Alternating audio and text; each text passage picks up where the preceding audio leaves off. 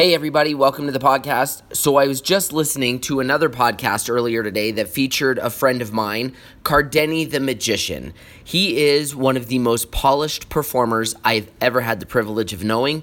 And the podcast reminded me that I was listening to, that I'd interviewed him for a previous program I did called The Fair Question last year. And that was a video show available on YouTube.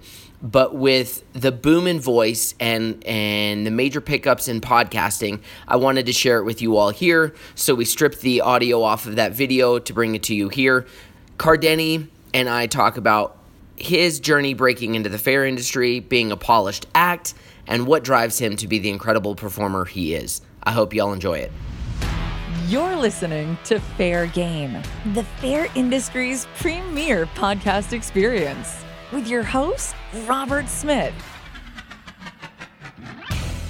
All right, guys, we're here at the Osceola County Fair. I'm joined by my buddy Cardeni, the Magician, and very specifically, right, because I made this mistake already, it's Cardeni, right? Where'd you Correct. get the name? Where'd you get the name?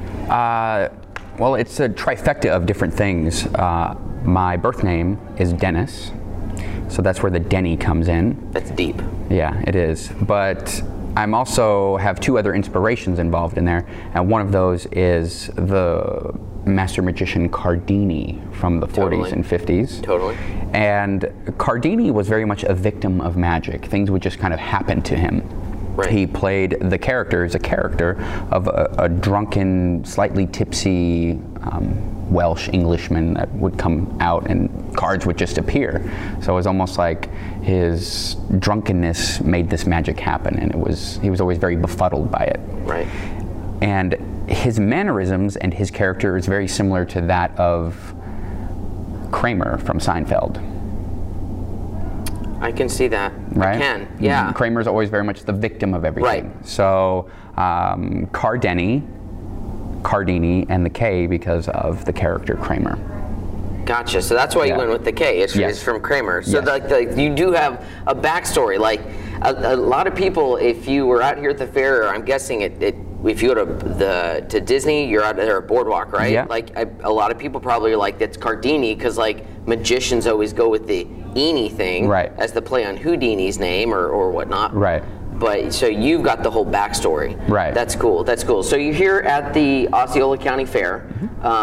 You just got started in the fair industry, Yeah. and we've started this program. I've been in now for 7 years. We started the Fair Question program to start answering questions digitally that people have. I get these questions all the time at fair conventions, like, how do you get booked? How did you meet that fair manager? So give me some background on, and give the viewers some background on you getting into the fairs. What made you jump from and expand from your corporate and your Disney stuff to going and working with fairs? Well, I think I'm more of a performer and an entertainer than I am a magician. Sure. Magic is one of the ways that I deliver what it is that I do as far as entertainment is. And so I always need a fix. Mm-hmm. I always need to be performing. When I was younger and I was trying to find gigs, if I wasn't performing, I would get into a depression without even knowing it, and then suddenly I'd be so depressed, and I would wonder, why am I depressed? And then I would realize I haven't performed for a month. And the minute I would go out and perform, my depression went away, and I would feel joyful again. Right. And so it's almost like a drug. So I start into it, and then I just can't stop. I just enjoy it that much. So this really is your passion. Yeah. There's a lot of guys out there I've met. I've been doing magic 20 years. My first professional magic show was 20 years ago this past December for a Rotary Club in New Mexico. And along that time, I've met a ton of people that are like, I'm a magician, but it's like, but no, you're an IT guy at a business, Right. or you're right, and that's cool if you do magic, if that makes you happy, that's your side hustle or whatnot. Yeah, you But gotta pay this the bills. This is your calling. This is your passion to do this.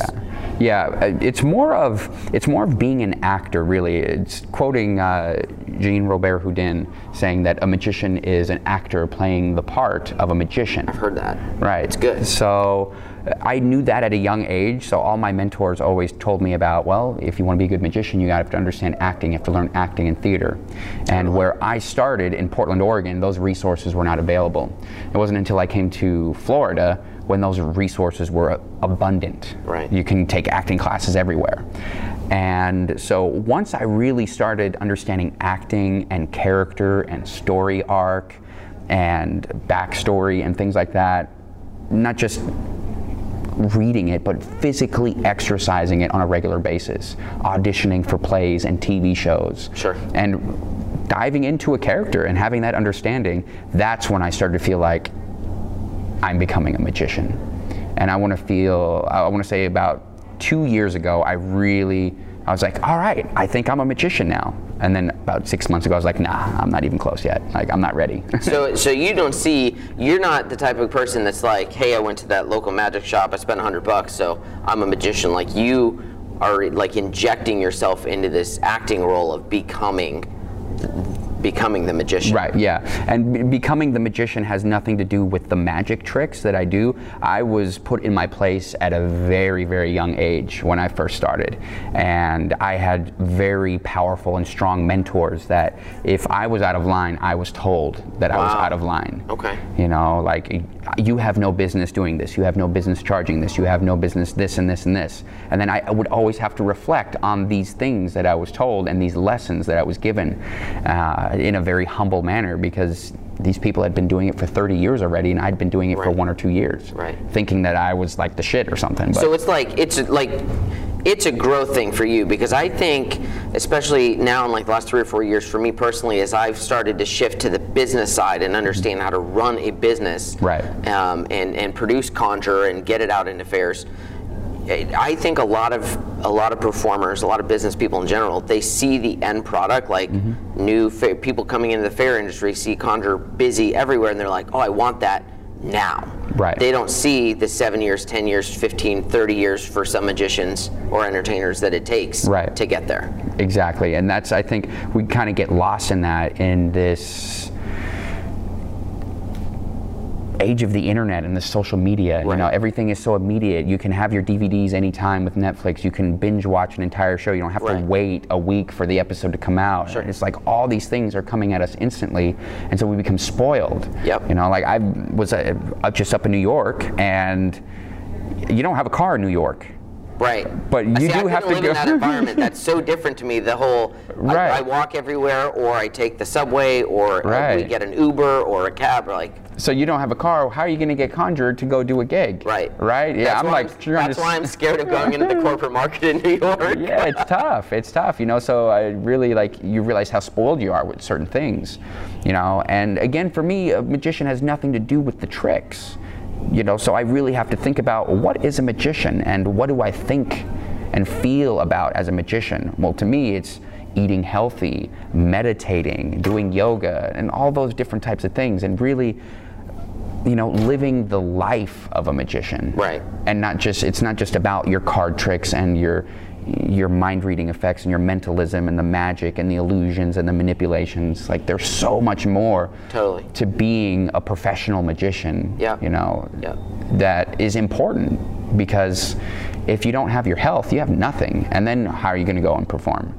You know, if you don't have peace of mind, how are you going to go perform? I agree. You know? Yeah, I face that same thing, even like with me, with doing Conjure, with any of my stuff. I mean, I've got psoriatic arthritis, so if I'm not taking care of that first and foremost, it's like, I'm not climbing in the box, I'm not driving to a fair across the country. Speaking of fairs, you're here at Osceola, here in Kissimmee, Florida. You've got some great theatrical production in there. I mean, the stage that the fair has set up, the lighting, the rigging, I mean, you don't typically get that at fairs, is it? No. And the few that I've done, it's not been like this. I mean, I feel like a rock star. You know, I got a guy, it's like a roadie, he's like putting the stuff out for me, and like Grayson, he's just like, he's killing Grayson, it. the He's stage amazing. manager out here at Osceola County, has been incredible. Even me, like, I'm not on the stage, I'm not out there, but he's still making sure. He's like, do you need water? Do you need anything? If you know, he's completely all over it. So one of the one of the things I hear performers struggle with, right, in my time, and this is just like the nature of the fair industry, it happens because there's so much going on. You got the Midway, you got the lights, the Ferris wheel, the games, other shows. People's attention we're all vying for that attention. Right. You realized earlier in the week when you were here before you went up to New York and then you came back that some of your crowd sizes were a little smaller because people, nothing about you, but people weren't coming into the building. Right. So how have you adjusted to get people into the building? Well, I pulled a trick from another fair where I tried out something that was very successful, and that is we're in this age of distance from each other, where we're like having conversations like this is very rare. Sure. Right? So I need to directly connect with people because I know if people know me and if people see the things that I do and they can connect to it, then I know they will come to the show because I know they'll enjoy it. Totally. And that's just from 17 years of plugging away at it. Yep. Right? I agree. So I go out onto the Midway and I talk to people. I do magic for people. I'm not getting paid to do that. That's not a deal that I have with the fair. But I do offer that. I say, hey, I'm going to go out there. I'm going to talk to people. I'm going to get them to come to the show. Right. Because the truth is, I don't want to perform for nobody. I can do that at my house. Oh, yeah, right. Yeah, Let's go get a mirror and practice your trick 300 times. Exactly. And I'm here to perform the people that are at the fair. And if I'm not doing that, then I'm not really doing my job. Totally. You know? Well, and I think that gives more value to fairs. Like, I see so many entertainers that want to come to a fair, do their act, get their check, and go. Right. But what you're doing, that's ultimately more value because, I've watched you go out like 15, 20 minutes or half hour ahead of showtime, and you start strolling, you start going up, doing some tricks for people, and you're handing them the little card with your photo on it and your show time's written on it, and your crowd sizes have improved. Yeah. Like that's extra value for the fair because if I'm the fair manager, I'm like, well, Cardene's doing 3 shows a day or 4 shows a day or whatever it is you do at a given fair, but now you're doing more because now my guests are getting a little extra out there on the fairgrounds. Like, that's value. Yeah. And performers need to get that. Yeah. It's not like, we all sign our contract. There was 3 shows or whatever the number is, and it's this is where we perform. This is our space. But I'm a big advocate of like staying in your lane. Like, you can change lanes on that and say to the fair manager, let me go out and do a little bit extra to get them in here. Right. So then the folks out on the fairgrounds that decide they're not going to come to your show, well, they still got some of the Cardeni experience out there. Exactly. And more than likely they do show up. Yeah. And sometimes I don't even have to do anything. I just give them the flyer. I'm already in costume saying, hey, there's a show starting in 15, 20 minutes. Right. And they're like, oh, a show? And it's free. You don't have to pay for it. That's another thing that's appealing. You got to tell people the value. You have to give them a reason to show up. Right. I'm not famous. I'm not David Copperfield. I'm not Darren Brown. I'm not David Blaine. I dare say that even David Copperfield could have some struggles in the fair market because it's so, I don't know, it's such a diverse market, it can be a challenge. The thing is if you already have a name, if you already have something, people will draw to that. If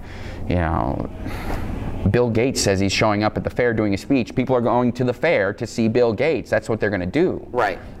But not very many people know about Cardeni. Not millions of people, a few thousands, 100,000 maybe. Right. But I don't have millions of people that will draw in each city. Correct. So I have to create those relationships. Right. It was, someone expressed it to me this way once with fair performers, that if we were a grocery store item, like whether it's the pig race or the circus or the magician or the juggler or the fortune box or whatever it is, if we were a grocery store item, would we be the milk that's at the back of the store, or would we be at the checkout?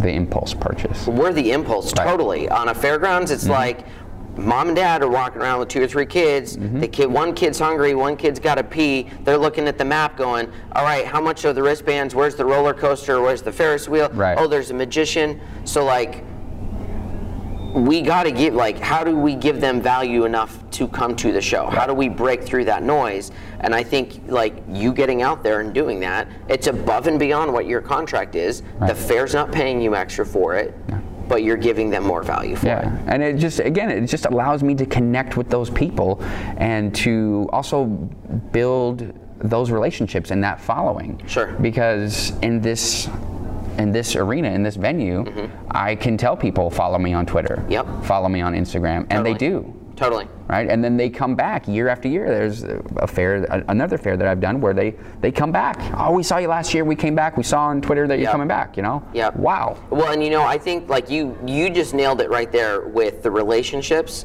When you're connecting with these people, when you're getting them into your Facebook and your social digital marketing following. Like, I talk to entertainers that are like, yeah, we really don't, there's not real value in Facebook for me, or there's not real value in Instagram, and I'm like... There isn't, but there's value in relationships. And when somebody comments on something, then I at least acknowledge the comment by liking it, or I respond to it. Sure. And because, if you're walking down the street, or if we're just sitting here and go, hey man, that was a cool picture, and I do nothing... Right.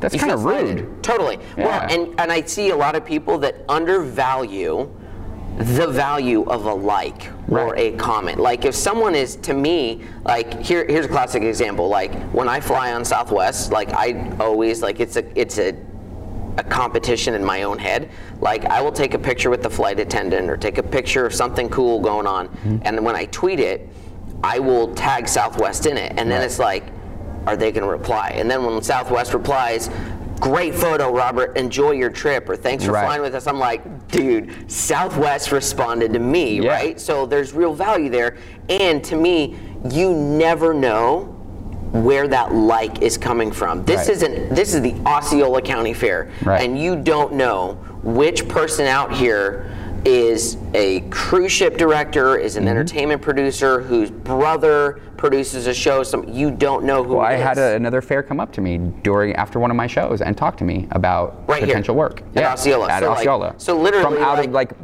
thousands of miles away. Right. So like literally, you're getting paid to be here to do your show for the fair guests, and it turned out that it's now a paid showcase for you. And I'm building relationships, and I'm meeting people not just from Florida. I've met people from New York. I've met people from Atlanta. I've met people from all over the country just at this fair here. Right. Yeah, and like, you never know. You never know who it is that you connect with. Some of them are fans. Some of them become friends over the years. I've got people that I'm connected with for all the years that I've performed. The last 3 or 4 years I've been out in Los Angeles in the summer and the fall. Now they started as fans. They were like, hey, we really like Conjurer. They follow me on Facebook or whatever. And they've interacted, and we've built that relationship enough that now when it's like, hey, I'm going to be there for OC Fair, now we go to lunch on a Monday when we're dark. Like, now they're friends. You know what I mean? Right, and they'll get other people to go to your shows and to do things. Because once people like you, they will do anything for you.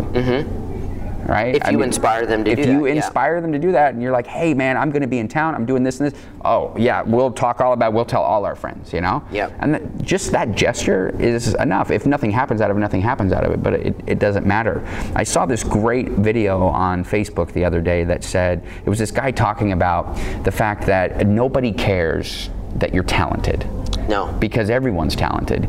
And people have this attitude of, oh, if I had that platform, or if I had that much money, I could do that, or I'm better than that. And all that stuff might be true. Like, a lot of the people that like make it big or make it famous, sometimes they have very little talent. But they put in the work. Yes, build. That's what I say. Build it. Yeah, like we always look at, right? We were talking about earlier. We always we look at Mark Zuckerberg now. Everybody wants to build the new cool app because that's cool now. But like, is that really what you're called to do, or are you just being the hipster and getting on that bandwagon? And regardless, like, Zuckerberg didn't just poof, I coded Facebook. He spent years of his life learning how to code, grinding all that out before all of a sudden it was like boom, and it hit, and it was the right time. Like, I think with Facebook, had it been 5 years earlier, nothing. It probably doesn't. Like, we don't know what Facebook is today. He hit at the right time, but he did the work. He did the work. So what's up next for Cardeni?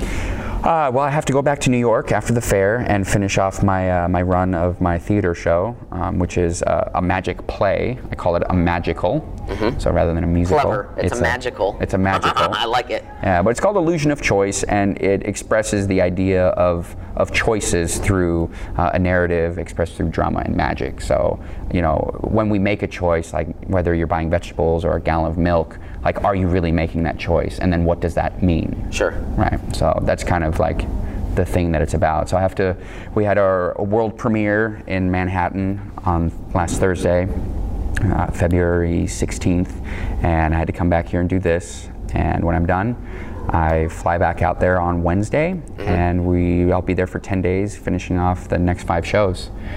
And That's cool, man. so that's pretty much my big project right now is Illusion of Choice, and we're also doing the Fringe Festival in Fort Lauderdale, and then we're also in talks with Hollywood in California. And then there's a few other ones. Hollywood. Right? Everybody comes to Hollywood, got a dream. Everybody. What's your dream, mister? You remember that in Pretty Woman at the end of it? What's your dream? Hey, everybody comes to Hollywood. That's right. All right, man. Well, where can people find you online? Cardenni.com, Kardenni. At Cardenni on Facebook or on Twitter and Instagram, and Facebook it's /magician.cardenni. Cool. We'll make sure all your stuff's up on the video. Yeah. Good deal, man. Awesome. All right, guys, we got to go. We got shows and stuff we got to do. I mean, we're not getting paid to sit here and talk. I'm hungry. Thanks for watching The Fair Question. We'll catch you next week. Hey, podcast family. I greatly appreciate you taking the time to listen to this podcast, and I would be thrilled if you would go ahead and give it a rating. Also, if you found value in this podcast, please share it with your friends. The more you share it, the more the podcast grows. See ya.